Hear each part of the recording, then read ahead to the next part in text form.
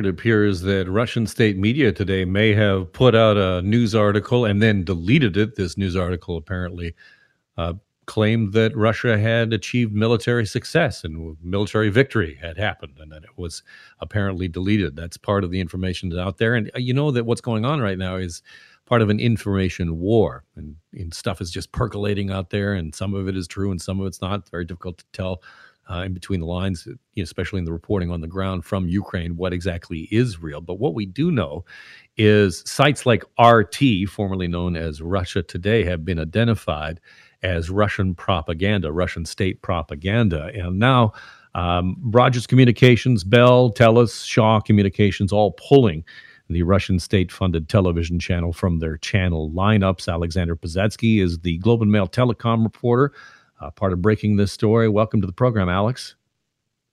Hey, Alan, thanks for having me. Tell me give me a sense of what you would see if you would be watching RT. Oh, that's a great question. So, a colleague of mine was kind of watching it yesterday and feeding me some of the headlines that she was seeing. And it was, stuff like Ukraine army allegedly intensifies artillery fire on residential areas. And, they had a headline about Russian TV channels, including RT, being banned in Poland, Finland, and Australia. And it has previously been identified as a propaganda wing of the Russian government? That's right. So U.S. intelligence have in the past identified it as being sort of part of Russia's propaganda machine, and have, put out a report that kind of talks about how Russia has been using RT to basically try to influence opinion about Ukraine in places such as Europe, the U.S., and even in places as far away as Latin America. So we'll get to the pulling of them from the lineups, but prior to this weekend, would anybody who would have Beyond Basic on, whether it's Shaw, TELUS, or Rogers, you would have had access to this, or is it a special thing you have to order?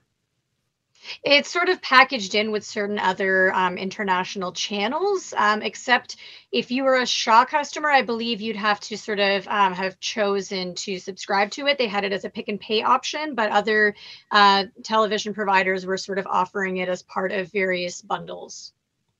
Speaking with Alexander Piasecki, who's the Globe and Mail's telecom reporter, part of the thing I found surprising, and I was reminded of it from your reporting, that previously you had reported that RT was actually paying cable companies to be put on for is that a usual thing that would happen?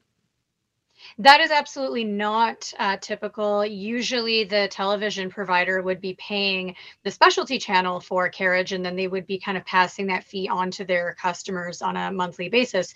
And what a colleague of mine reported or uncovered a few years ago was that in this case, it was actually the other way around, which is that RT had entered into these agreements where they were paying some television providers to carry the channel. And, when the Globe first broke that story, my colleague had reached out to the government as well as the CRTC, and they declined interviews on the topic, and they did not want to make these arrangements. They didn't want to increase the transparency around these arrangements. The CRTC said that the information was commercially sensitive.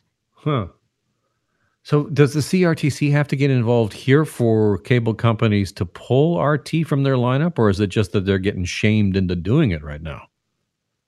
Well, what's happened so far is that all of the companies that you named have sort of voluntarily chosen to remove RT.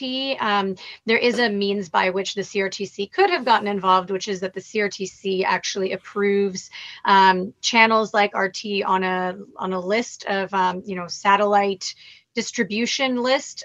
So they could have removed RT from that list of approved channels, but they did not have to. Anything else on your radar that's like RT? It's a Global Times too. Is that the Chinese version of RT? Yeah, there are other channels. And of course, when people start talking about RT, often Fox News also gets thrown into that category. So if you look at social media, there's a lot of people saying, well, what's the difference between this and Fox News? Sort of as we've mentioned, one of the differences is that, RT was paying for carriage. And so, this researcher that I spoke to, Barry Kiefel at the Canadian Media Research Inc., told me that that's sort of a moral dilemma because, in essence, you'd have the television providers making money off of this Russian propaganda in a sort of very direct way that may not necessarily be the case with some of these other channels. But of course, we don't know because these agreements are sort of confidential. Not much transparency in that sector at all. Alex, always great to talk to you. Appreciate your time today. Thanks for having me. Take care. That's Alexander Pozatsky, who is the telecom reporter for the Globe and Mail. And sometimes you think about that, like what in the world are our cable companies, Canadian cable companies, doing, taking cash to beam Russian state propaganda into homes of Canadians? How does that make any sense? It reminds me sometimes when I despair about this country, and I think about what is Canada. Every once in a while, I think it really is just 3 telecom companies in a trench coat, and maybe some UCC grads thrown in there.